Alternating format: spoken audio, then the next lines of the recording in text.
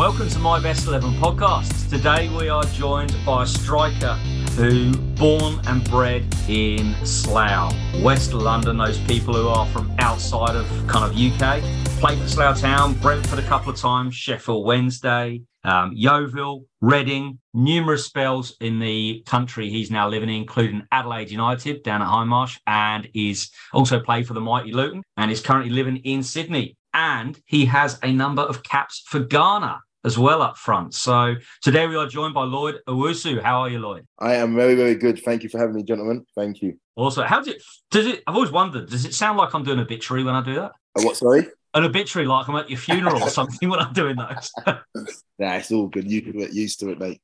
Awesome. Marv, did you ever get a chance to play against Lloyd? I know he's kind of back end of your career. Literally, when you're just reading that, I'm thinking that when you're at Brentford. You remember? Yeah, I don't know if you remember, Marv. We played you, and I don't know if you remember. I fell over the backboard. You tried to come. I span you. I got behind you, and I got on the back line. Yeah, and I think it was probably Tails coming out of goal. I've gone round him and I put it in the goal and I flipped over the railings at Kenilworth. Right. And you were chasing me like that. So you like chasing me. I was probably like towards the end of my career, and knowing Lloyd, he was very very quick, very aggressive, very direct, and obviously listen, had a great touch as well. But what I would say, it was pace probably, which would be the better of Yeah, brilliant. Good day. So we're here to talk about Lloyd, about his career, and go through the best 11 players he's ever set foot on a pitch with. We're going to jump straight in. Yep. And Lloyd, what formation have you decided to go with for your best 11? You know what? Obviously, going back, late 90s and 2000s, I'd probably have to go with my typical 4-4-2. Back in the days how we were. So I'm going to go with a 4-4-2. Is that where you felt that you got, or managers got the best out of you? Yeah, without a doubt, Andrew. For me, someone with pace, I can get in behind with channels, and obviously, but then when you had great wingers, I feed off food in the box. I call it. When I got left and right wingers putting balls in the box, for me attacking, and that was just food. Yeah, food for thought for me. So it was brilliant. Yeah. So in today's game, obviously, there's like playing this kind of 4-2-3-1. Would you suit being the target, or would you prefer to be one of them out on the side, on the kind of wing? Yeah, I'm a natural number 9. I'm a natural number 9, so I'd have to be, even obviously since I come to this country, Australia, so much 4-3-3, where the onus is obviously on build-up play.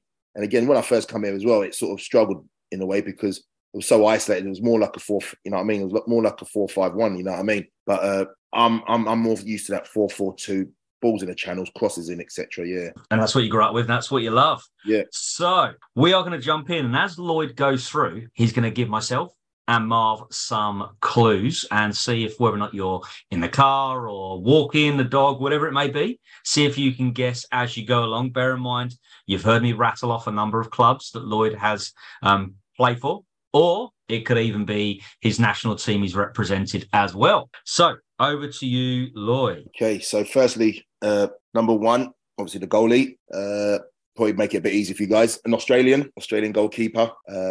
Played with me at my club in Adelaide, but he was a top keeper with regards to everything. I just thought he had everything in the locker. I'm talking from goalkeeping, from stopping, from shoot, from goal kicks, from mine in the box. He was a international as well for Australia, and he actually came from Melbourne, if I'm not mistaken. He came from Melbourne. Andrew, you should be all over this. No, I've seen his face, and he's currently a goalkeeper coach at. Is it Adelaide as well? Is he goalkeeper coach at Adelaide? Correct. I forgot. It begins with a U, his first name, doesn't it? Or it's spelt with a U, but it's spelt with a E, but with U is right. It's the way it's rolled in. Yeah, I cannot remember his name. It's gone. I haven't got it. Am I allowed to say it then? Yeah, you can say it. Eugene Galek. I can't even say it. Eugene Galekovic. Eugene Galek. I knew who you meant. I just couldn't think of his name. Yeah. So he played for Australia a little bit, but he was definitely in that kind of Schwartz era. So he never really got a sniff, did he? Never really got a look in. Exactly. But he was a top goalkeeper. When I first got to Adelaide back in 2009, I just was like, this guy is unbelievable. Just his shot stopping, kicking, he just had, for me, it was an all-round goalkeeper, all-round goalie. He was brilliant. Yeah. I mean, you played with obviously a number of other goalies. Did you love winding them up? Do you love just baiting them as a striker? Yeah, you do, because obviously even as either an opposition or even my own teammate goalkeepers, because as you probably know and attest to, goalkeepers are a different breed. They're just their own they're in their own world, you know. So I've had a lot of goalkeepers out from Andy Woodman, who was a character, crazy.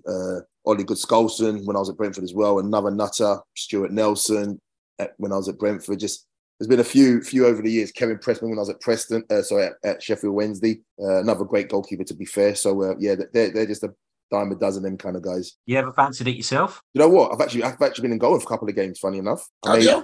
Yeah. I went in goal. I went in goal when I was non-league at Slough Town. We played. I think it was Welling. Paul Wilkinson, the goalkeeper. He got sent off in the conference game, and I ended up going in goal. The first thing I had to do was pick the ball out of the net from a free kick. But we actually went on to win the game. And then even here in that local NPL when I was playing about 5 years ago, our goalkeeper got sent off, and then I had to go in goal again. It was a resulting penalty. I had to try and say I've got a hand to it. To be fair, did all right, because I actually was a goalkeeper when I was a kid. I was actually a goalkeeper when I was like young. I used to love playing goal. Really? Yeah, when I was a kid, like when I was 10, 11. I played in goal and defender, and obviously, but then love of centre forward a bit later on. But yeah, so I was sort of had the nous to a certain degree. Help you? Did it help you in kind of as you were growing as a striker to know what the keeper's going to do? I mean, we're recording this today, and obviously we're releasing it in a few weeks' time. But I noticed, for example, Jordan Pickford from the penalty save he made against Madison. He had on his back of his bottle, he had Madison 56% likely to go in the middle. So he obviously, as a keeper, it helps him. Penalties are maybe a bit different, but it helps him as a striker.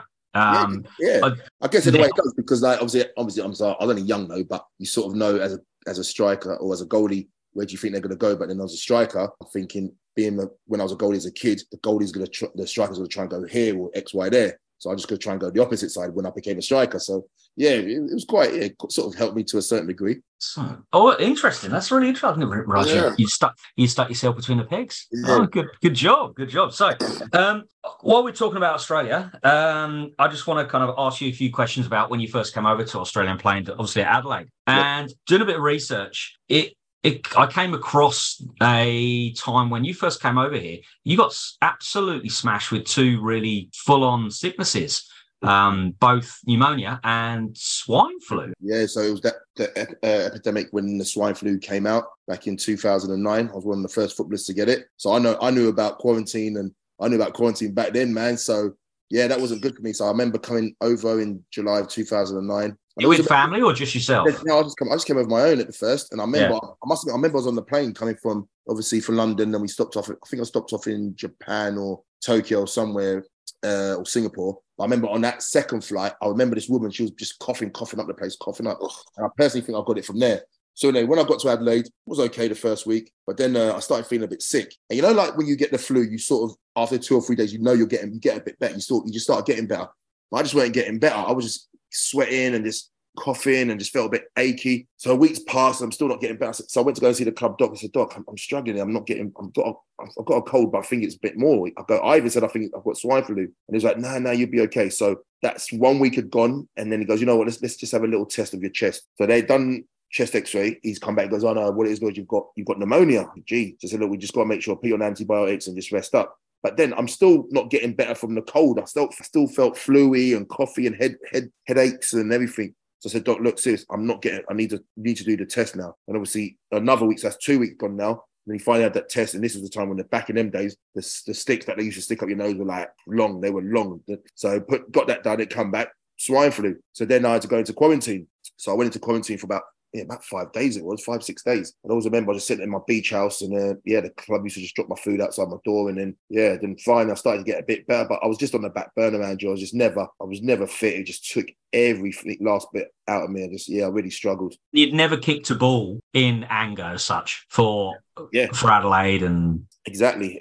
So like I said, I started on the back burner. So when I did rejoin, obviously coming back into training pre-season, it was very slow progression, and then obviously the season was upon us, and obviously I was the marquee sign at the time, so the club was sort of rushed me back to a certain degree. I was fit enough to play, but I wasn't fit enough to really play, if you see what I mean. So it was more of an adrenaline rush. So I made my debut against Gold Coast United, which I scored on my debut. I came off the bench and scored, but again, I just wasn't 100%, and that sort of really killed my whole Adelaide experience. But overall, I mean, I had a great time there. But overall, footballing wise, I wish it had been a bit different. I should have, no disrespect to the A League at that time.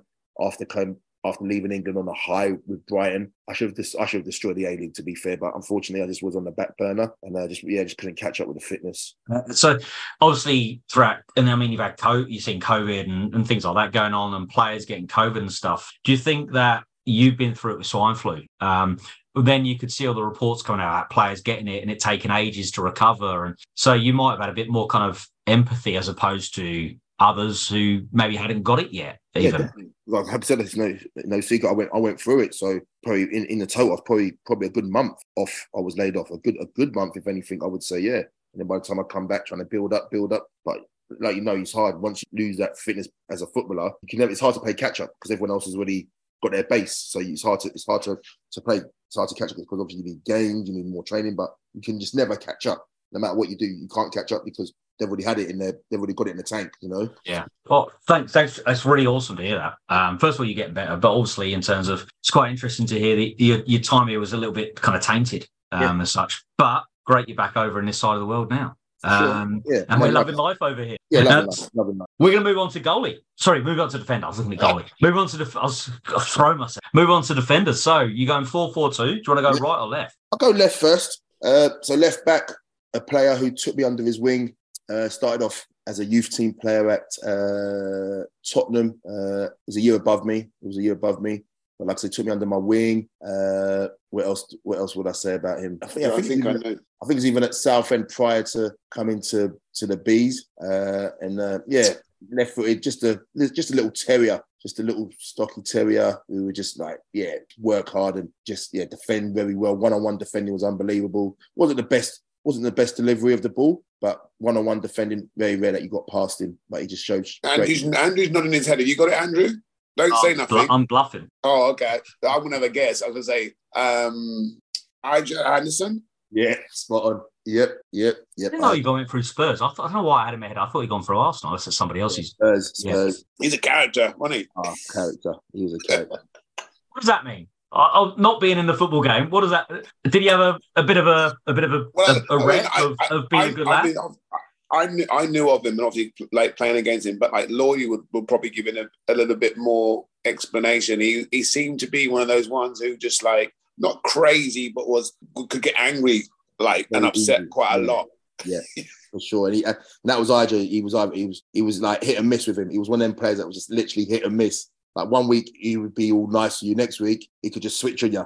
But as a teammate on the pitch, he would have your back. Definitely have your back. Yeah. And it was obviously with you in that first Brentford stint as well. I come from non-league, and obviously he'd been at Brentford for a while. You see a fellow young black boy coming through the doors, and he was good. He really took me under his wing, and obviously I'd never been in that professional environment before. I've come from non-league, so he's been there, and he really helped me out and made me feel really welcome. So was it no interest from like professional clubs? You growing up then, Lloydie? Was there no did you go on trial or anything? Yeah, so when I was 15, obviously I was at Crystal Palace for a year. So I was centre of excellence, but then I wasn't good enough to get my scholar. So I ended up going back to non-league, went to Slough Town. So I played for Slough Town for about 4 years in total with regards from youth team until my first team sort of debut. So I was at Slough Town from, I think, 95 until I turned pro 98. And then from when I did, just prior to Brentford, there was quite a few interests. I actually went to Walsall on trial because Slough Town, what happened with Slough Town, we did really well in the conference, but at one point, the chairman, he didn't want to change the criteria of the stadium because he felt like our stadium was okay if we had to stay in the conference. But the conference said that they didn't deem that Slough Town stadium was good enough. And the head chairman said, I'm not going to spend money because I know my league, my stadium's okay. So the actual league demoted Slough Town, which was unfortunate. They demoted him like a couple of divisions down. So it was, considering that final year, we ended up 8th in the conference, semi-final of the FA Trophy. We had a really, really, really good team with a lot of youth and some experienced players. So we'd got demoted. So obviously myself, Brian McDermott was the manager, and myself, Danny Bolt, Derek Simpson, a few youngsters, we already had signed 2-year deals. So we had signed 2-year deals to be in the conference. So when they demoted us, it was like, hold on, why should we go and play in the lower league when we want to try and progress as youngsters and get into the conference or in the league. So Brian McDermott, fair play to him, he organised a few trials, sold one boy direct to Bristol City at the time, Matty Stoll, and then myself, I went on trial to Walsall. It was actually weird because obviously I went to Walsall. I'm coming from non-league football, and I've gone to Walsall where they were at the time, the current League One. I was like, wow, this is a massive step up for me. I was just like, wow. So there was a time when Michael Ricketts was there and Clive Platt, Jimmy Walker, the goalkeeper. So these guys I've been watching on TV before, and I'm just going into this environment. I'm like so nervous. Went up there. So it was a month trial. I'm in my first session. Oh, it was a bit baggy, man. But so a few things down. I think it's just pure nerves. But I started to settle in. But then 2 weeks in, getting in there, 2 weeks in, I got a phone.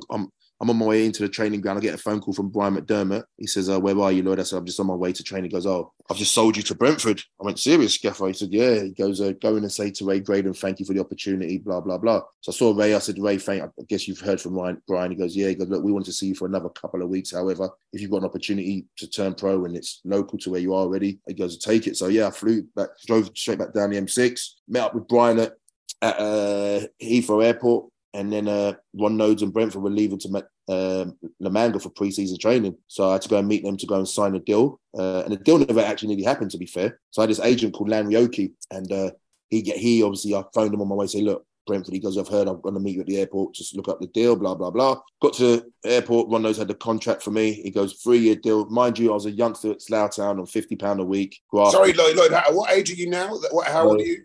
I was 20 or 21. Yeah, 2021. So he's come to the airport, met us, and then, mind you, I'm working, I'm playing for Slough Town, doing a bit of college, doing some coaching in the community, so I'm only earning peanuts. One of those offers me the contract, and I'm thinking, wow, this is unbelievable. At the time, it was like £350 a week, £1,000 a goal, 22,500 sign-on fee a year. It's like, this is, for me, it's like a dream come true. And then Lanry comes, he looks at the contract, he goes, oh, hell no. He goes, this offer is derisory. My client's not signing it. I'm like, well, I said, Lanry, I don't care if it was £50 a week. It's a professional opportunity. He goes, no, you're not signing it. And at the time, Danny Bailey, Marv, you probably remember Danny Bailey. He was he was my mentor because he was at Slough Town Senior Pro. So I called Danny up. I said, Dan, listen, this deal's on the table and Lanry's going to jeopardize it because he doesn't think it's enough money, blah, blah, blah. You best tell him I want to sign it. So Lanry spoke to Danny. And Danny just said, look, let the kid sign it. It's an opportunity. So I signed the deal. And next one, I just got rid of him as an agent. And then, the rest is history, as they say. Wow.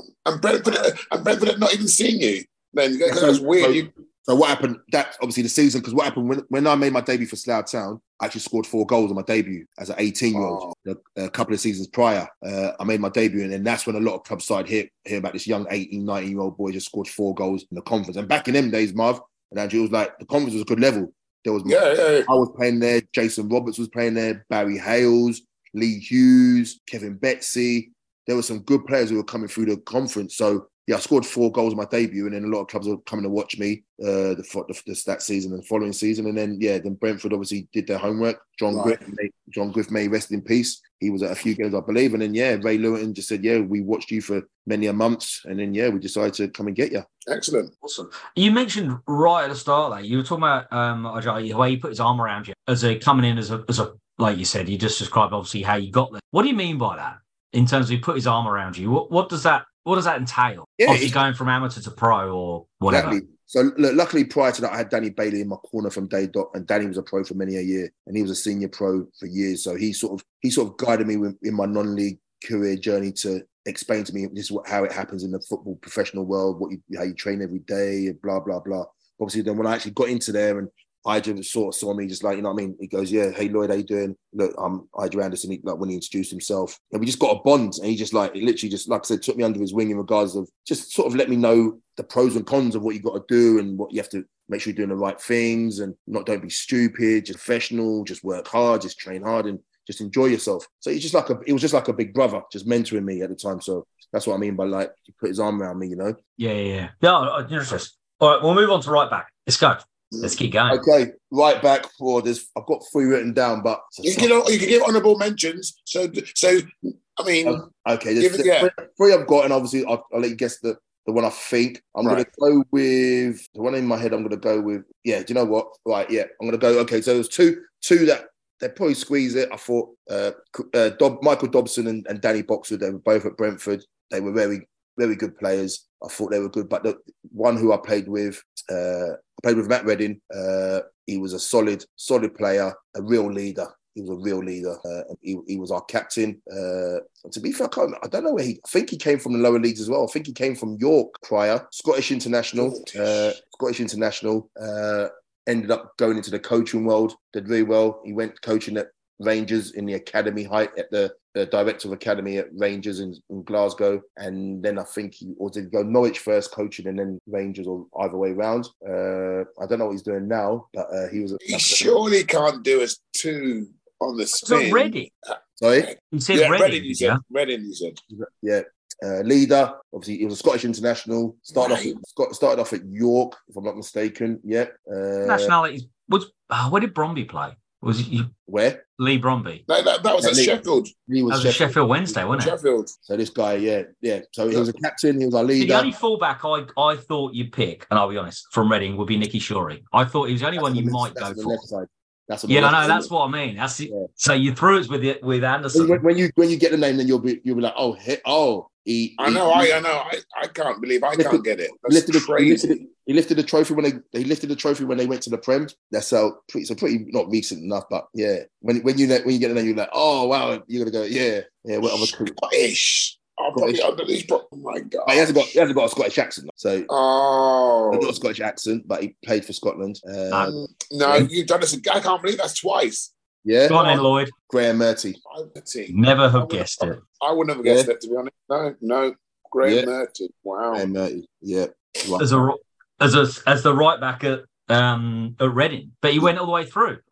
He's one of these players that, I'll be honest with you, hasn't stuck in my mind. Yeah, because just again, very undercover, underrated player. Yeah, work ethic, up and down, great leader. Just another one. Wasn't the quickest, but one-on-one defending, it was very hard to get past. You want that? Did you want a quick? You mentioned obviously both with Murty now and Anderson. They weren't the best at crossing, but you said you love a good crosser. You love the 4-4-2. Yeah, 4-4-2, because mostly it was always the wingers back in my time. Mostly, They all loved a bit of George Graham not going beyond the halfway line. Yeah. A little bit of that. Well, so we'll go centre backs then. Let's hopefully fingers crossed. So by the way, guys, so just to clarify, am I going that I've played with or that even played against as well? No, played with. Played with. Yeah, played with. Yes. Yeah, brilliant. Okay, so I've got to go two more Brentford boys, to be fair. I'll go with the first one. First one come from non-league, the same time that I came. His nickname was the Claw. He was just an absolute animal. Went on to some really big things with Southampton and Crystal Palace after he left me at Brentford. Non-league as well.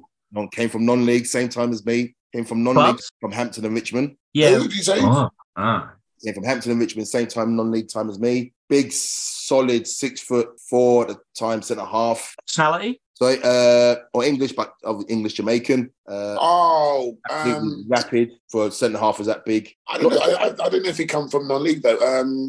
Not the best in the ball, but is Darren Powell. Correct. Yeah. He come from non-league as well, did he? Wow. Yeah, come from non-league. Okay. Yeah. Awesome. So Darren Powell, you meant, and this is where I've got to get also my head around is you say first time and second time at Brentford. Obviously, you've been there twice. What was the pull to go back there second time? Obviously, there would have been a few clubs sniffing around you. Yeah, there was. There was, Andrew. People used to say to me, "You never go back. You never go back."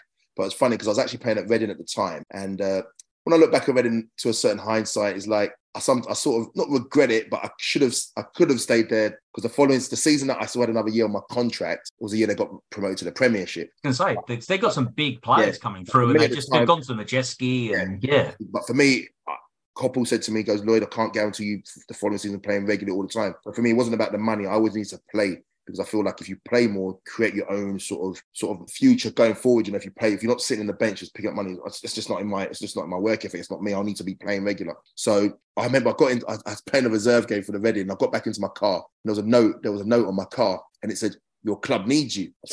I'm looking around.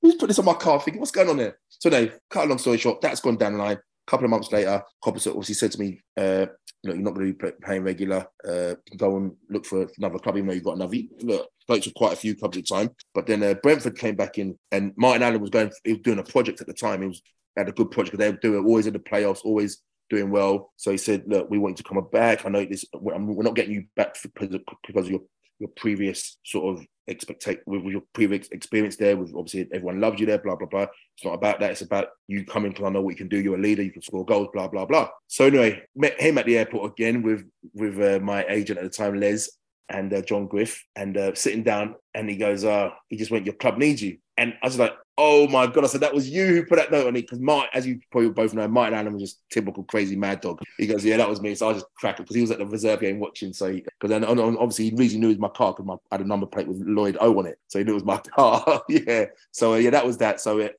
ended up obviously signing there the second time. But the first time with Darren Powell and them boys, Darren come from non-league. Yeah, he was just a solid. Yeah. But did you like playing against the big... Who do you find it easier as a player, obviously being a bit nippy? Did you like playing against the bigger guys, or who did you find it easier to play against where they can't they got a turning circle of a bloody truck? Yeah, or like whatever, a truck. Look, but back in my day, I think even back in, look, you had the big units, but they were still quite quick. But I like to have that physical battle as well, but sometimes you get some big units back in my days, especially in League Two at the time. You get some big defenders, and solid horrible ones who just want to hurt you. But because I knew I'd pace, I knew I'd always get away from them regardless anyway. How many times have you been kicked 6 foot in the air? Oh, loads. Yeah, loads.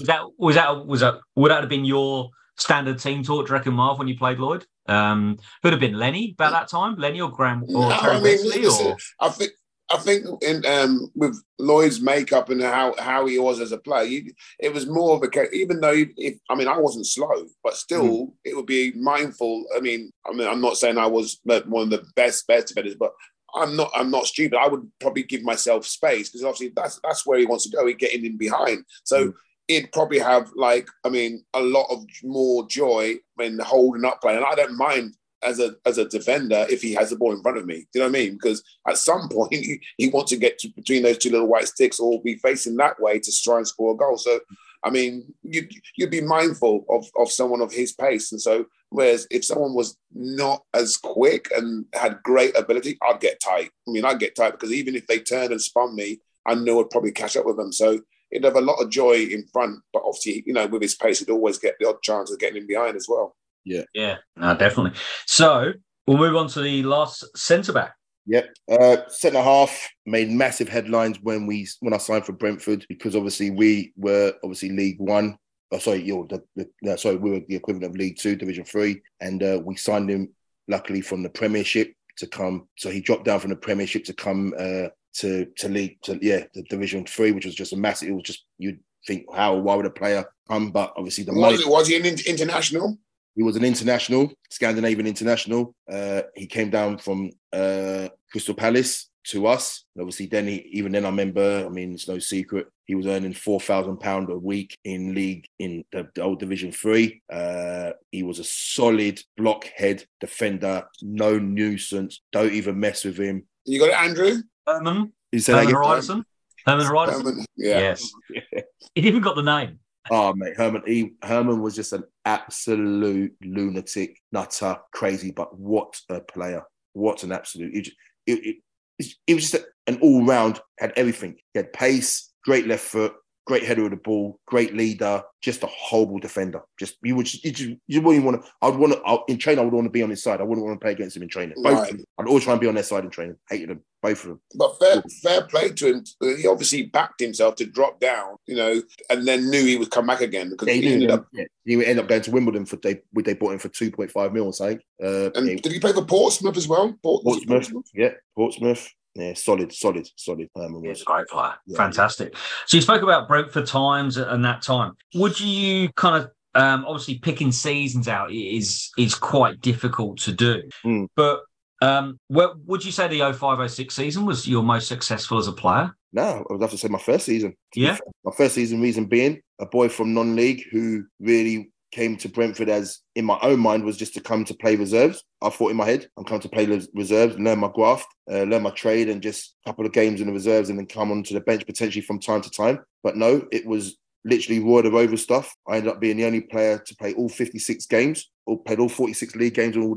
the 10 other cup games. I ended up being leading goal scorer of League Two with Jamie Forrester. I scored a winning goal to win the championship on the last game of the season between us and Cambridge. When it was winner take all. I scored 3 hat-tricks in a season. I think I'm still the only player to score 2 hat-tricks in the same season against the same team. So all that from a boy 18 months ago was playing Slough Town to 98, 99 season. So all that, it was just like Roy the Rover stuff. It was unbelievable. So you mentioned that you mean you just thought you was going to learn your trade. So how did it come about that you started the season? Obviously from pre-season friendlies, was it? Great question. And to be fair, I will allude again. It goes back to Danny Bailey, Marv. So when I was at Slough Town, so Danny Bailey said to me, Lloyd, and what happened with Danny? He didn't know me from a bar of soap, and we were in the change room. And after the session, he come up to me and goes, "There's something about you, kid." And I was like, "Thank you." I didn't even know who he was. I knew he'd heard it. And then Brian McDonald told me he's a legend at Exeter. He was a legend at Exeter, and he played here, there, everywhere. And he said, "There's something about you, kid." He goes, "I'm gonna look after you."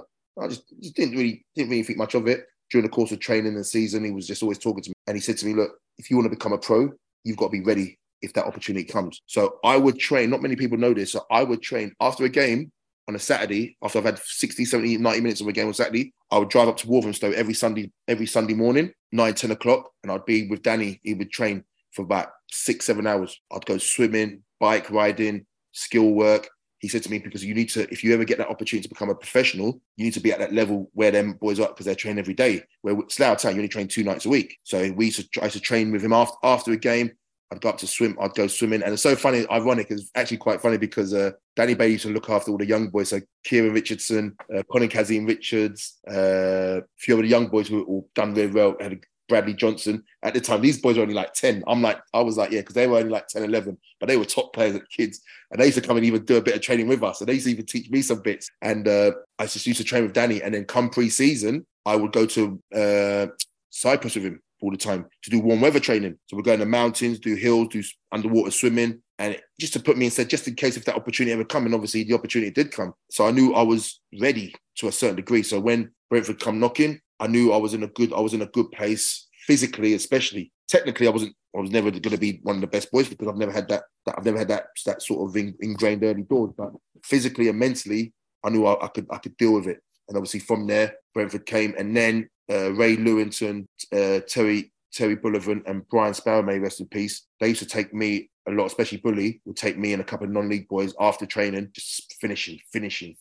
every day. I'll do like half hour, 45 minutes, when all the boys finishing constant, like 100 balls, bang, bang, left, right, past the keepers. And it just put me in good stead. And look, the rest, like I said, I ended up scoring 25 goals, and the proof was in the pudding from the extra work I put in.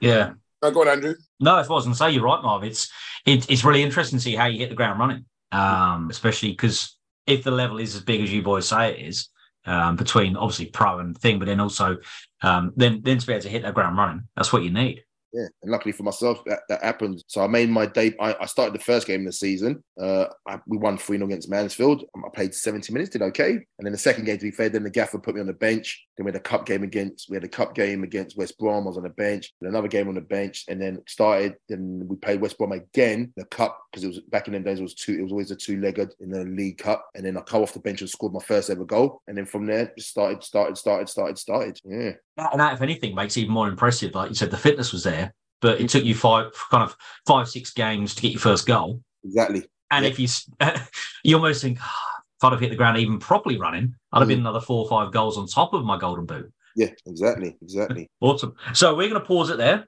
and we'll have a quick break. And when we come back, we will hear the second part of Lloyd's Best 11 and Mar's 60 seconds.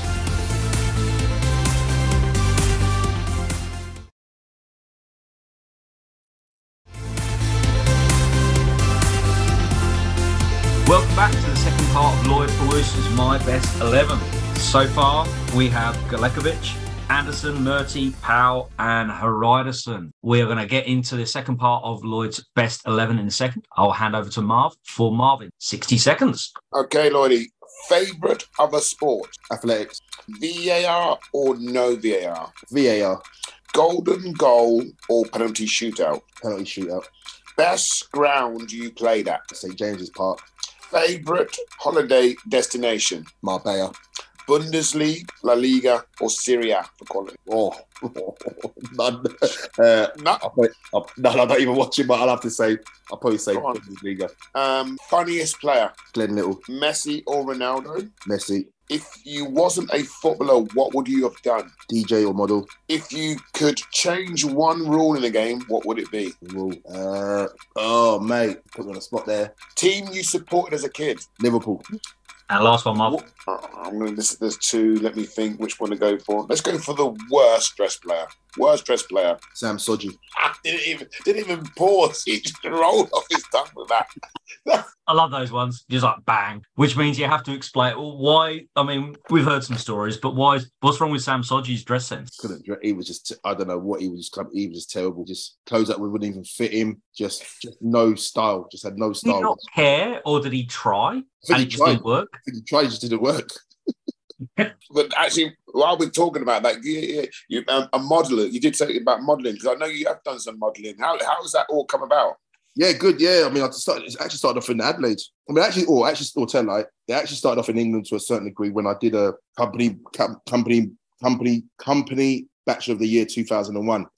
So I did that, and I came joint runner up with a guy called Andrew Cooper. He's actually a supermodel now, good mate of mine. So we actually did that many years ago. So I came joint that sort of. I got a little taste of them. But when I actually moved to Adelaide, there's an area here called Rundle, or this was in Adelaide, called Rundle Mall. So they do a fashion show every year, and they were looking for some footballers. And because I was injured, I was able to do it because I wasn't around my training and everything. So I did the catwalk, and then after the lady who arranged the catwalk stuff, she goes, "Oh, Lloyd, have you ever done modelling before?" I said, "Not really." She goes, "Oh, there's a couple of casters outside, a couple of agents." They're like, "Oh, who's a black guy? Who's a black guy?" Blah blah blah. And then next was history. I ended up signing for one of the agencies in Adelaide, and then just always progressed.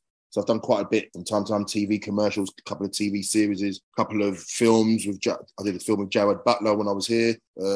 Yes, I've done some bits and bobs. So it's been quite eventful. Great. Awesome, great little kind of. Is it side hustle, or is it now a bit more something you want to go into in the future? The more. I mean, I'm more towards the TV commercial stuff when that happens. That's usually nice, but I really I want to still go into the actual presenting as well in regards to like do the Optus and stuff like that, the co-commentary stuff and reviewing games after, which I was actually supposed to do when Brentford made the debut in the Premiership. I was about to do the Arsenal Brentford game when it first kicked off. Obviously COVID struck, so Optus had to cut everything in the studios, and ever since I've never really sort of got back into it. So something I do need to try and revisit, to be fair. Yeah, I noticed you got back when you went back over. I saw a couple of clips on Soccer AM and bits and bobs like that. So that's awesome. You're getting in there. So I won't mention. Actually, I'll hold this question in case later on we get to it. I was going to ask about you growing up with a young Matty Leckie, but I'll mention that in case he's in there later. So I'm going to ask about your international career. A number of caps for Ghana. Born in England. Was it mum and or dad, or was it further back than that? Or mum and dad. Obviously, mum and dad and grandparents as well. Yeah, so from Ghana. Yep. So to be fair, back in my time, obviously never really thought about your mother. Back in them in Ghana wasn't really a dominant sort of force. So I never really thought about ever thinking even representing my country. I knew I never played for England, but never even thought about it. But then when the opportunity came, I thought, you know what? Why not? But it was actually weird because I was actually playing for Reading at the time. And I remember the secretary, she called me. She said, "Lloyd, the Ghana FA made an inquiry about you. They want to come play a friendly game in France next week." I was like, yeah. So it was myself and Patrick Adjiman. He was at Wimbledon at the time. So they had a friendly game against FC Metz, France, and they wanted us to go. So I said, you know what, why not? It's an international, give it a go. So weird. So you can imagine London to France is a very easy trip to do, yeah. But back in them days, for some reason, because it was cheaper, we flew from Stansted to Germany. Was it? To Germany, and then Germany to France. Wasn't even nowhere near Metz, and then all because it was cheaper than going direct. Like, it was crazy to get to a game, and then it was mad. I must admit, when I made that debut. So this is a time when there was a young Michael Essien, Suli Matari, Stephen Appiah, and I never really followed the Ghana players into a certain. I mean, I never really followed them because they weren't really at the forefront. Stephen Appiah to a certain degree, yes, because he was at Fenerbahce. I think he was at Juventus at the time. Asamoah Gyan. These were all young. They were like much younger than, they were like 4 or 5 years younger than me. But I must admit though, when I got there, I always remember, I was always tell the story. We were doing a keep ball session and literally I was in the middle and I just stopped and started applauding. You could not get the ball off they were so to see it live, they were so technically superior than what I've obviously been used to at club level and anything. And my first experience at international, they were just unbelievable. And so I played a few minutes for them. Then I think I played a half. Definitely played. No, I came on at half time. I think. Yeah, played. Yeah, it was a nice experience and great bunch of lads to be fair. And and then I made another 3 more caps after that. That was around that was around when Ghana were just really coming through, wasn't it? So 04, 05, 06 that time. Yeah, it was 05 when I made my debut, and then the 06 was our first ever World Cup, and that was the year when I was flying. So I was flying for Brentford. I got called up. So Ghana already qualified for the World Cup. So they started having some warm-up games, and we had a friendly warm-up game against FC Stuttgart in Germany. Flew out there. But when I look back at it, it's sort of not, I don't never regret, because obviously I knew I was flying for Brentford, but my groin was always, my groin was really tight. And I remember we had the game against them, and I was just trying to impress because I thought, like, if I'm playing well, I'm going to get an opportunity to go to World Cup. I always remember Essien played a ball in between centre half and the right back, and me being eager. The ball's going out, but I wanted to be eager to try and get it. And the turf was had a bit of dew on it, and I had my studs, and I've gone to try and keep the ball in. And when I look back, I should just let it go out. Out of my eagerness, I've gone and I've slid. As soon as I've slid, my groin was tight when all I felt was a rip. My groin just buckled, just absolutely gone. And as soon as that happened, obviously, I'm done here.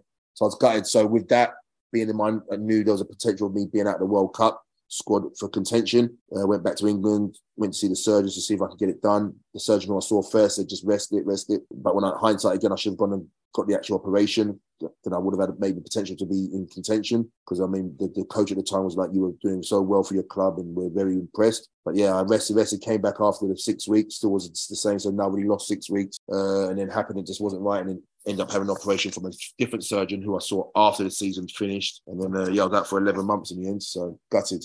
Yeah, gutted. Oh, but a privilege to play. Yeah, lucky. Ghana, look. Ghana, if you look at it for the positives rather than the harmful. And I went, they sent me, they paid for me to come out I watched a couple of games in Germany, which was really nice of the Ghana FA. So that was nice of them, so it was nice. But then you're thinking, like, if I'd been there, where would my career even have gone then? You feel like a sliding, that slide on the pitch was almost like a sliding doors moment. Yeah, it's life, but I don't regret nothing, no. Yeah. Well, we're going to keep going on your midfield. Where do you want to go? Left, right, or middle? We'll start with 2 centre mids. Yep. All right. 2 centre mids. The first one, unbelievable player. He came through the non-league way as well, but he was actually at Wolves as a kid. I think he may have even been a year. He may have had a year pro at Wolves, potentially. I can't recall it. But it's definitely at Wolves as a kid. Got released and went into the non-league world. Played for Hereford, and then we got him on board at Brentford, and then he went on to have a really, really good career with Watford, QPR, just a great centre midfielder. Technically, I thought, from obviously watching him in training every day, probably one of the best I've seen technically. Striker of a ball, battler, winner, leader, courageous. Now he's doing agency. He's doing agency with big players. Looks after one of the biggest players in the country at the moment in England. Plays for Man City. What other can I give you? Andrew, you got it? I've got a couple of guesses. I'm probably going to be wrong, but I just wonder if you're going to, rather than me guessing, I just wonder if you knew. Keep going, Marvin. Keep going. I'm the centre midfielder. Yep. Non-league. Yep. Brooker? Nope. No. He captained Watford and QPR. Used to have dreadlocks, pineapple. Used to have a little pineapple head sometimes. He got it cut, I think, after he left us. I know. Oh, my gosh. Which time round at Brentford? First time. First time. So he came the same time when we all signed from non-league. He came a bit later. So myself, Martin Rowlands, Powley had all signed already. And then he probably come... What's the other one I had? But Rowlands obviously hasn't got a pineapple in his head. Yeah, he came later on down the track. When you get it, you'll be like, oh, wow. Yeah, top player. Mixed race. I can't think of his name.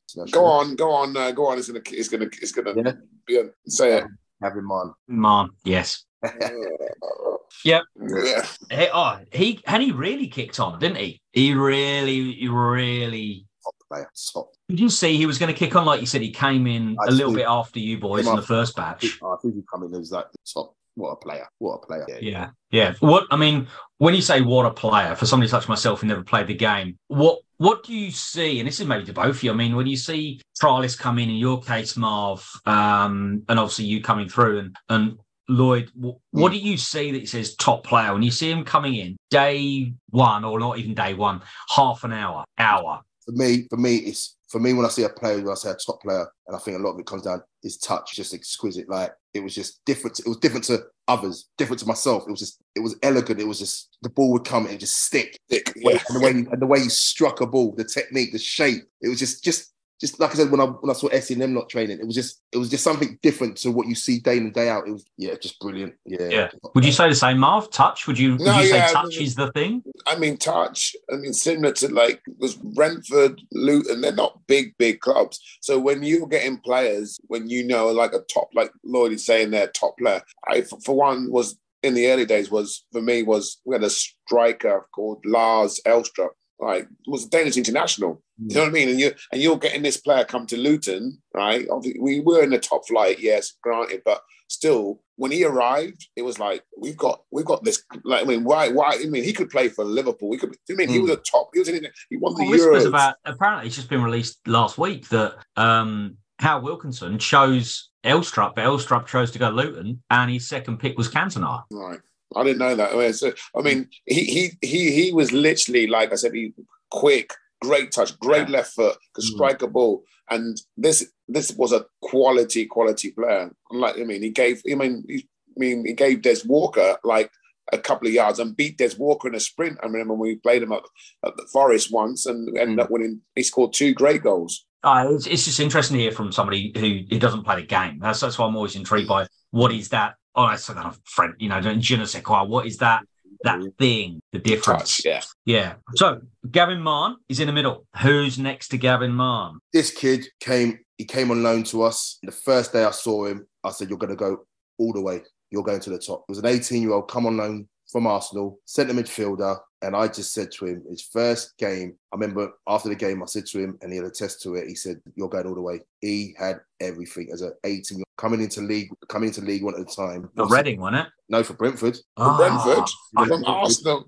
Oh, okay, Andrew. I thought it was Sidwell. Yeah, correct. It's Steve Sidwell, yeah. Well, yeah. But he also ended up at Reading. That's what, he signed for Reading. But he was an Arsenal youth player, wasn't he? Arsenal youth player. John Griff brought him in, 8 of 8, and he just bossed League One as an 18-year-old. And that's, especially in them days, playing against experienced pros who've been at the game like for years. He's come in and just bossed it. Centre mid's hard to do that as a kid. As a kid. Oh, unbelievable. Yeah.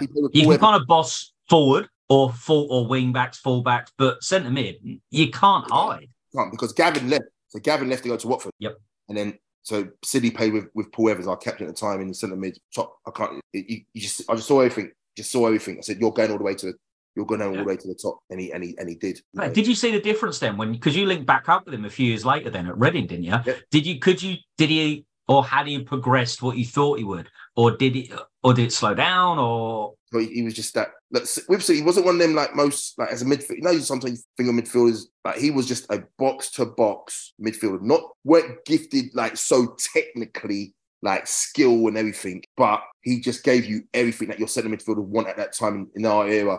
Was someone who's going to win tackles, distribute the ball, slide players in, win headers, break up play, and that's what he did. And obviously, didn't he end up at Chelsea? Did he go to Chelsea for a bit? Chelsea, big money. Yeah. He was actually going to go to. But I'll tell you the story now. I was with him at his house, and he had already arranged to go to Newcastle. Big money. Newcastle organised everything. Big money. And then I remember his phone. We were sitting in. I always remember clearly sitting in his living room because we all lived on the same estate. So I was around his house. His phone rang.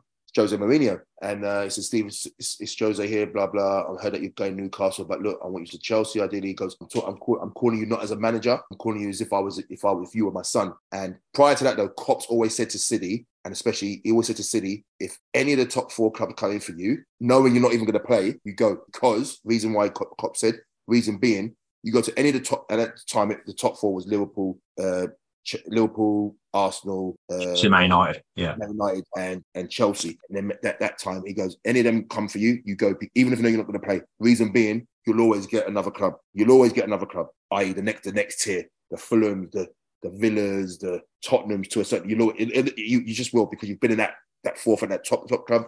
You'll get clubs just come. So and then I remember Mourinho said, and he's like, Sig's on the phone to me like this. I'm like, I'm just like, yeah. He said, oh, I'm thought you as a if you're my son, I would tell you to come to Chelsea. We're going to win things. You've got to do this, blah, blah, blah. So he knew. So for him, it was a no-brainer. Although he hadn't signed anything concrete with Newcastle, but I think they matched his money, gave him a bit more at Chelsea, and obviously signed a 3-year deal, was it? 3 or 4 year deal, knowing that he wasn't going to play, but he played a few games in the end. He played a few games, and then obviously, it's the proof's there. He didn't play much, so he got a next move. Where'd he go next? Went to Aston Villa. You know what I mean? Went to Aston Villa, and he actually, got paid up for Chelsea. Happy days, which is fair play to him. Gone to Villa on probably the same amount of money. Did well there again. Then went on to Fulham. A few others, Stoke later went down the track, and the kid had a great career. Great career. Oh, definitely. So we got those boys in there. Now, you played at a number of different stadiums over time. You mentioned St James's Park, but you're Liverpool boy. You played at Anfield? Never played at Anfield. Yeah, never played at Anfield. Yeah, never got a chance to play any. Obviously, ideally would have been for me, would have been, if anything, may have been a friendly or a cup game. But yeah, never got the chance to play. So obviously with Newcastle, we played them in the cup. Did really well against them in the Carling Cup back then. We actually scored the first goal, and then Shearer scored, and then took them to extra time. I remember we missed a chance in the 91st minute, and then they brought Craig Bellamy on, and he was just different. He's coming and scored a hat-trick. We lost 4-1, but you just saw the difference in golf. I mean, they were Prem at the time. We were League One. You saw the difference in golf, but it was great. Yeah. You also played at Millennium Stadium as well, didn't you? Yeah, Millennium was good. Played there twice. It was nice. Ideally, it would have been nice because Wembley was getting rebuilt, so he didn't get a chance to play there, but Millennium was good, but I would have loved to if it was Wembley. Would have been less. Yeah, and play at Wembley, and kind of obviously being a London Slough, but being Luton as well. You kind of it's Luton, Slough, London as such. Do you know what I mean? It's kind of where you still dream of. Cool. So we've got the midfielders, central midfields. Where are you going, left or right? I'll go right first. This guy is just an absolute baller in regards of delivery of the box. Started off as a kid at Crystal Palace, and then just went on to be a legend at Burnley. Nickname of Blakey. You probably know what I'm all talking about. Just a top player. Character, too funny. Delivery. Glenn Little. Yeah. Glenn Blakey. He's just different class. Not to the boy. Better delivery of the ball. And he has to be, like you said, the funniest guy. It's just so funny. It's unreal. Unreal. I mean, I didn't even play with him, but got to know him through different people when he was at Burnley and stuff like that. Just a hilarious guy who I've tried many a time to get on here. It's just like, it's just been so like full blast. He said, "Marvin, full blast, Marv. I ain't got 5 minutes for myself, mate." That's legend. Absolute legend. But what a player, by the way. Yeah. Baller. Couldn't run, but he didn't need to, because his delivery, he could whip it round. Even if he's deep, he would still whip it round somehow. How he did it was unbelievable. Yeah. Unreal. Yeah. And played for Palace, then went up to Burnley. I mean, it's quite an interesting move to go all the way up. I mean, totally different thing, totally different area. Obviously for yourself, you moved up to Sheffield Wednesday. Yeah. From all the other clubs are kind of relatively London or kind of the south. Yeah. That was an interesting move in itself. It was, because I wanted to stay in London, because obviously I knew I'd spoken to Millwall, and I was literally on the verge of signing for Crystal Palace. Agreed everything sort of to a certain degree with Palace, but no disrespect at the time when I actually went to go and meet him. So I met up with Trevor France at the time, and Simon Jordan was the chairman. Trevor France is, for me as a player, first impressions count in regards of my manager, my gaffer, and he rocked up in a pair of boardie shorts and some flip-flops to meet me and my advisor. I just thought, you're looking to sign a player, you're coming, you're just rolling in like that. I just didn't really feel that essence. And then when I went to go and see Simon, then we went upstairs to see Simon Jordan, and then in front of my agent Les at the time, he goes, "Oh, I don't like dealing with agents," and he just put me off. And as much as I wanted to play there, it was because I knew people like Clinton Morrison there, Hayden Mullins. I was looking forward to. It looks on the verge. I thought, you know what? After we left the room, and I said to Les, man, I just didn't get a feel, just didn't like it as much as I wanted to, because Palace was obviously Ian Wright's like my idol and stuff. It would have been nice to sort of follow that route, but he ended up saying, "No, you know what?" So I spoke to Sheffield Wednesday again, and look, for me, then I thought to myself, you know what? I've been in London all these years now. Why not try something different? Come out of my comfort zone, and went up, spoke to Stoke as well, and then to be fair, the 11th hour, Sheffield United came in. Neil Warnock actually come in. I already had verbally agreed with Terry Yorath, and then Neil found out I was signing. He goes, he called me. He said, "Oh, Lloyd, look, we want you to come. Just heard that you could be signing for Wednesday. We'd love you." I said, "You know what? I'm a man man of my word. I've already given Terry he goes, I respect that. He goes, just make sure you don't score against us. What did he do? Did you? So what happened was, I don't know if you. So what happened was, obviously, after the playoff final with Brentford, we lost to Stoke. I was injured. I was even injured prior to the game. I was injured. I knew I was going to get a knee operation, but cops just said, look, we need. Obviously, myself had to play because we were the main players. I think Martin Rose was even injured. Ija was even injured, but because we all knew, so it was probably going to be our last hooray. We all played anyway. So I signed in and signed for Wednesday. They knew I had a knee operation. Had it done, signed for them, and then. It was weird because I had a dream. that I was going to make my debut against Sheffield United in the derby, and I'm going to score my first touch. When I was in my rehab, I said to the boys in the gym, I had this dream. They're like, shut up, Lloyd, that's never going to happen. I'm like, trust me, I just feel like it's going to happen. So obviously this was like had the operation in July, then June, July, August. I was in my prehab, and then obviously September the first turn around, and I had a game or two for the reserves, and then Terry said, Lloyd, I'm looking to put you on the bench at Derby. I was nice, but I never knew the Sheffield Derby was so good. I saw it on TV a few times, but I never really followed it so much. Like that Derby, that was different class, just unreal. How because they even closed us because look back in the days, they used to play the game on a Sunday a lot of the times. So they used to close the parts of the city up because it was just because of the hooligans. Crazy. So made my debut. I was on the bench, and then with 0-0, great game. Both teams back and forth. The crowd at Hillsborough just singing and chanting. And then, Owusu makes his debut, comes on 72nd minute, 50 seconds in, boom, boom, boom. Ball, Chef Kikuchi, headers it across the crossbar, comes out to me, bang, header, first touch,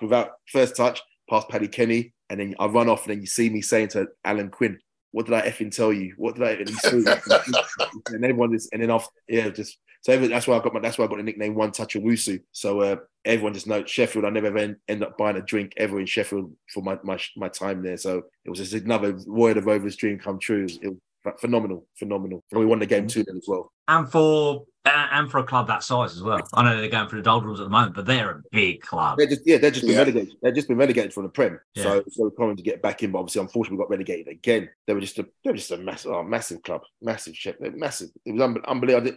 It gave me goosebumps even just being on Hillsborough, obviously because of the tragedy back in the day, the Hillsborough disaster. But then just being in that stadium and looking around, it was just surreal. It was just a surreal moment to be able to say, actually, first, and I scored at the Cop end as well. It was a dream come true. Awesome. So you got Glennie Little on the right, the Joker. Yeah. Who's on the left? The left side is. I just quickly looked at all the clubs that I played at, and I was thinking, who's really a left-sided natural player? There wasn't many, but then I thought this guy very underrated. Another one came from Crystal Palace Youth, Irish international, one of the fittest guys I've ever played with. He ended up setting me up a lot of times on that dangerous left foot he had in the end. He ended up moving from Brentford to Reading. Yep. Reading. Yep. Yeah. Is it? My small guy, ain't he? Yep, small guy, and then Tab. Oh no, I knew you were going to say Tabby first. No, it wasn't Tab. No. Yeah, but he was at Palace as well. Yeah, no, it wasn't J Tab. So he. Where did he go after that? West Brom? No, he ended up going to after Reading. He got a good move to Hull. And put it this way, he was a player. So at Brentford, at Reading, he the year that they got promoted, he didn't even play any games. But when they went in the Prem, he played every game, and he injured Peter Cech. If you remember, that's another clue. Oh. And he's got a brother who's managing now in the Championship. He's actually managing at his former club, the Championship. Irish international. Yeah, left-footed. Little. He was still little as well. He was small as well. I can't get Chris Brunt out of my head. I've got you again, didn't I? No. I'm not giving up on this one. I've got you. Yeah. I'll give you major clues as well. I've given you major clues. And he ended up at Hull. Oh, no. Ended up at Hull. And then even Hull, and I think he was. And he was at Brentford with you, yeah? Brentford with me. Came from Palace, went to Brentford. Then went to Reading. Then went to Hull. Oh, I got him now. Black hair, curly, like the. Yep. Oh, Hunt, Stephen Hunt. Yeah. Stephen Hunt. Yes. Stephen Hunt. Yes. Got it. I knew it. You're not giving up on that one. Yes. Brilliant. Stephen Hunt and Glenn Little are they're not the nippiest combination on the wing, but they can put a ball in. To be fair, Huntley was a little terrier. He was a little terrier. Yeah. Get up and down that wing. He was, little terrier. He could put a delivery in. Could he put a ball in? Yeah. All right. Now you know that's a really balanced midfield, like you said. You got Gavin Marner's a bit of a stereotype, I suppose, kind of a bit of a playmaker-y in there. Yep. You got Sidwell, like you said, box to box, and you got two absolute deliverers, not out and out wingers. I mean, you're not playing kind of back in that area, kind of like Giggsy and Damien Duff and people like that. Yeah. They're not out and out wingers, but yeah, they know what to do with the ball. Yeah, for sure. Excellent. Awesome. So we'll move on to strikers then. Okay. So I guess I'm picking one in it because am I in the 11 myself or not? Or you can be. You choose if you put yourself in, or it's your team. You want to not put yourself in. I've got to put myself in, and reason why, because the striker that I played with, I've always played with little and large in my career, but this guy came from Blackburn on loan to us, and he wasn't little and large. He was two big boys. And for a boy of this caliber, of his touch, such a big boy, it was unbelievable. We combined and scored, I think, 45 goals together in that season. My first spell at Brentford, the last season before I left. Northerner, came from Blackburn on loan, went on to have quite a good career again after, pretty injury prone, but he did well, works in the media now. I think he even does a bit of teaching now as well. Went on to Hull as well, I think. Yeah, I think he went on to Hull and someone else up there. Came from Blackburn. Blackburn player I can think of you play with Shefki Kuchi as well. Sheffield was there, weren't he? But Sheffield not Wednesday. But yeah, he came from Blackburn. I think he even came through the youth. I think he came from the youth. He had a little stint in Australia as a kid in the old NSL. Then in Blackburn, came to Brentford on loan. Then he went to Hull. Went back to Blackburn after his loans finished. Then he went to Hull and left-footed, clinical finisher for a touch, for a big boy. Bigger than, and he was bigger than he's even actually couldn't run though. Wouldn't run. He wouldn't need to run because the touch was so good. He could hold up play and then bring others into play. But yeah, it's any clues I can think of. To be fair, yeah, left foot. This might sound random, but like, does he have red hair or does he have red hair? Is he ginger? No, you're probably thinking of Kitson. You're probably thinking of Dave Kitson. You're going. Yeah. So yeah, Northerner, left footed, came from Blackburn. Knew where the back of the net was. He's in a team. He does a lot of the radio stuff up north now. And this is you two scored goals at Brentford. Yes. Never. My last spell of the last year of my first spell there. Yeah. Andy Scott then, because Andy Scott was at the start. Andy Scott was. The only one I can think of forward is Ryan Peters. Nah, that's young. Isn't he? No, he's done it again. Damn. Big Ben Burgess. Yeah, is he still playing? Nah, he's doing media and teaching, journalism stuff. Big Ben Burgess. Do you know what I really love about your 11 is what you've done is you've gone full on players that you haven't gone superstar names. And that's and that's what makes a team. So often, I think this is what's done Marv and I. So often, a lot of the guests and stuff, what they do is they go for a few of the big names. You do agree, Marv? Yeah. If you read out lists on here like Marcus Gale, Cucci, Gerald Sebon, Efan Okoku, even Kurt Balls, Clive Weinhard. Do you know what I mean? Those type of people up front. And that's where I was even going down the route of, are you going to go Asamoah Gyan? And so, but the team, what I really like is around you picked is, it's like I said, it's a team. And that's what it does. It all function really, really well. You got 11 players, not 11 individuals, if you know what I mean. Was that what you were going for? That's what I was going for. Just guys that, I guess, in a way, when I look at it, they all helped me in my career to progress, you know. I'd probably say all them 10 other players helped me progress as a player as well. Yeah. No, definitely. All right, awesome. No, so excellent. you put Ben Burgess up front. Why do you think he worked well with you? Is the big guy? Is that what helped you? And he laid some off or flick them on or what? No, I don't know. It's weird. Like I said, Andrew, like I've always played with little and large, like Scott Partridge, DJ Campbell, Isaiah Rankin, like little sharp nippy players. But for some reason, we just had such a synergy together, me and Ben. As soon as the first day came to the training ground, we just got along so well. And we just bounced off each other and we just used to work off each other in training. And sometimes I watch a lot of our highlights on YouTube. There's so much link-up play that me and him set each other up. And it just worked well. So Cops found that little gem and he came in and did well for us. Oh, awesome. So Marvin, over to you. Yeah, I mean, just before we go into that, Andrew, that question, I want to just let Lloyd talk a little bit about, obviously there is a connection. He did play for the beloved Luton, you being a Luton fan, Andrew and me being an ex-player. So Lloyd, how did that come about, the Luton and you know, I mean, your time story. And stuff? So look, you know what, I left. I just got paid up from Adelaide because obviously I had a year out with my knee injury.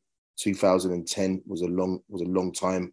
So I was out for 11 months. And then look, I still had another year, half a year left of my contract in Adelaide. But I said, you know what, they might as well pay me up because I'm not going to be playing the rest of the season. So I said, let me come back to England. So I flew back. I always remember the same day I flew back, I actually The same day I landed, I played for Luton, right? Yeah, so I was talking on my way prior to coming. There was a few clubs talking. I had Port Vale, I had a few League Two teams and a couple of Gillingham League One at the time. But financially worked out, and obviously at the end I was getting older, so you need to sort of look out for the back pocket as well. Luton had a good project going on, and I ended up signing for Luton. The contract come through at the other end when I was landing at the airport, signed it, and they tried to get the pay because they knew when I was landing. So I landed in the morning of whatever day it was, Tuesday night it was, Tuesday day I landed, and then they had to try and get the international clearance because they had a game against York. So I hadn't even met the boys. I literally landed, and because I knew I was fit to play because I've been coming back from my rehab. I was coming back, I was fit to play,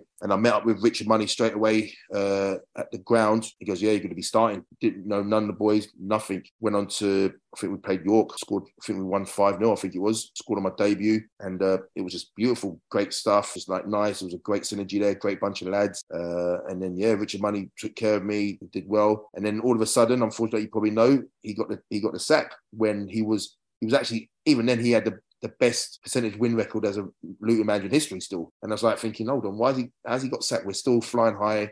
We were still in the FA Trophy. We were flying high in the league. And cut a long story short, I heard through the grapevine that is it Gary Brabham? Yeah. Unfortunately, a bit of backstabbing, which was a bit of a horrible thing to do, to be fair. And then I had already scored. I think I must have already scored by that time 4 and 8 or something, because I was still flying. No, probably a bit higher than that, 4 and 8, because no, I thought it was higher than that. I mean, I was looking at it. It was about 9 like and 15 or something. I scored 7 in 14 in total. So what happened? Well, I'd scored 7. By this time, I probably had scored, when the gaffer got sacked, I think I'd scored 5 in 10 or something. Then he got sacked, or even might have been a bit higher. So no, he gets sacked now, and then Gary Brabham pulls me in. And obviously, mind you, I'm a senior pro now.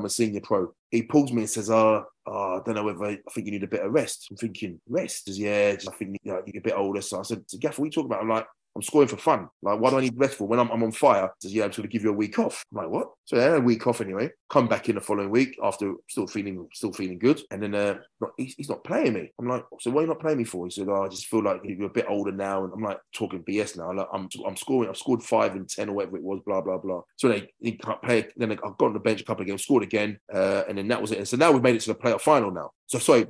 Then I scored in the FA Trophy. I scored an FA Trophy to get us to the semi-final, whatever it was. And then we made it to the playoff finals now. So then, mind you now, playoff final. Now I've scored 7 in 14, so I'm flying. Everyone knows Owusu scoring goals for fun. And then, what was his name? The striker. Walker. Crowe. Oh, Dean Crowe. Yeah, Dean Crowe. Was it Dean Crowe? Yeah. Crowe. So Crowe had been injured for months, right? He had been injured for months. So now we're preparing to go and play AFC Wimbledon up at Manchester's ground, Man City's ground. And then everyone's training, so the whole squad now. So now everyone's few boys are coming out of injuries. Crowe just came to train just to be part of the experience, because we took a 20-man squad up there anyway. So done the training, drove up there on the buses, happy days, everyone's having a good time. Gaff hasn't named the squad. Obviously, we get to Man City ground. We'll go and have a look around the pitch. He still hasn't named the squad. So I don't know whether it just happened. I don't know how it happened, but it just happened this way. We've gone on the pitch. Everyone's looked at the pitch. Everyone started walking in. For some reason, I don't know why I was last, but I was last to walk in. But I had a gaffer stand at the tunnel. And I'm thinking, why is he at the tunnel for light? And I said to myself in my head, I said, please, I'm saying to myself, he's going to say something. So he's called me. He goes, Lloyd, just over here. Before he even said anything, right, I had an inkling. I'm not going to be involved. But I'm thinking, mind you, I'm on fire. Yeah, you're not going to be involved. I'm thinking in my head. I just thought automatically, he's going to say something to me. He says, Lloyd, he goes, look, I'm not going to involve you. So I'm thinking, okay, you're not going to involve me. At least I'm going to be on the bench. He says, I'm going to go for something different today on the bench. I went, pardon? I said, what, so you're saying I'm not playing? I said, no. I said, mate, allow. And I literally sort of swung my arm at him and said, no, fuck this, excuse my language. And I just walked into the change room. But prior to me, when I get, he goes, well, I'm going to involve Crowe. I went, Crowe, who hasn't even been involved. So I've stormed into the change room, and all the boys are sitting down next to their shirts, and they've all looked at me. Everyone's seen me, now I'm angry, my face, I've sat down. And Gaffer goes, yeah, boys, starting 11. Everyone says, and he goes, and then when he said the subs, and even Crowe was like, what? I haven't even trained. I just trained last night with the boys. I've been out for 3 months with his knee or ankle, it was. He couldn't believe it. He goes, because he told me he needs to go with something different on the bench. So mind you now, AFC Wimbledon I found out after that they had done their team structure thinking I'm playing, right? Because they knew I was on fire. when they found I wasn't playing, they were rubbing their lips, they're rubbing their hands. And then got to the ground. So I've gone outside with the rest of the subs who weren't, or players who weren't involved, sitting in the dugout. All the Luton fans are walking in, thinking, Owusu's not even involved. And then you looked on Twitter, starts tweeting, Owusu's not involved. Everyone couldn't believe it. Everyone could be it. And what even done my head in even worse, Croy was supposed to be something different. He didn't even play him. Didn't even bring him on. And then we lost on penalties. Mate, I know for a fact if I played that game, we would have got promoted to the League 2 series. But it's his fault, mate. So I've no respect. I've no respect for him. You should say how you really feel. Yeah, I'll be honest, I've got no respect for him. I'm just joking. Yeah, mate, sorry. I couldn't believe it. After all I've done, 7 goals in 14 games, flying, and you tell me that I need to be rested, and then you tell me I'm not even involved in a squad, and I was on fire. Like, just something else has happened. There must be something in his head that caused that decision. Like, I'm thinking, like, what? Because No, I agree. It doesn't make sense, but there must have been. So he just was he threatened by me, or I don't know. He's a big boy. He's a big boy. Yo, lads. So yeah, I just don't understand why he didn't play me when I was on fire. Everyone was surprised. Everyone. But I thank you for your time at Luton. I still remember doing the raise the roof, Owusu up at.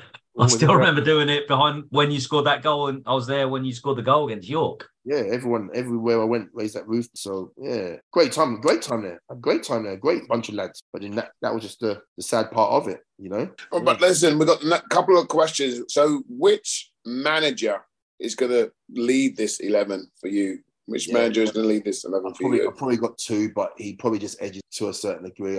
Martin Allen was a great guy, just the way his mannerism was different, but for me, all-round manager, too much respect for was, I would say, Steve Coppell. Reason being, Steve was a great man manager, very methodical, and he was doing video analysis back in the day when I was at Brentford, he used to go home, chop up videos. This is when we used VHSs. He would chop up the videos and we'd watch on a Friday prior to leaving to play whoever we were playing, the strengths and weaknesses of the other team. And he was just brilliant. The calm, collected kind of guy, personified coolness. He's a lovely gentleman and just a great manager. Yeah, love him to bits. Brilliant. What's he up to these days? He's kind of almost, I know you kind of can, but it seems like he's almost fallen out of the game in a way. Not for any particular reason. Yeah, I mean, Cobbs is doing his own thing. Like, a lot of people, he's a very reserved guy. Maybe he just keeps himself to himself, loves his golf. I think last I did speak to him a couple of I spoke to him like when I speak to him a couple of months back, 2-3 months probably, just text him, how you doing, Gaffer? And his son was in New Zealand. He was even in New Zealand for a bit, traveling New Zealand, and he's just back playing golf. Lives in like south of London, like that way, Caterham that way, and just enjoying life. Yeah.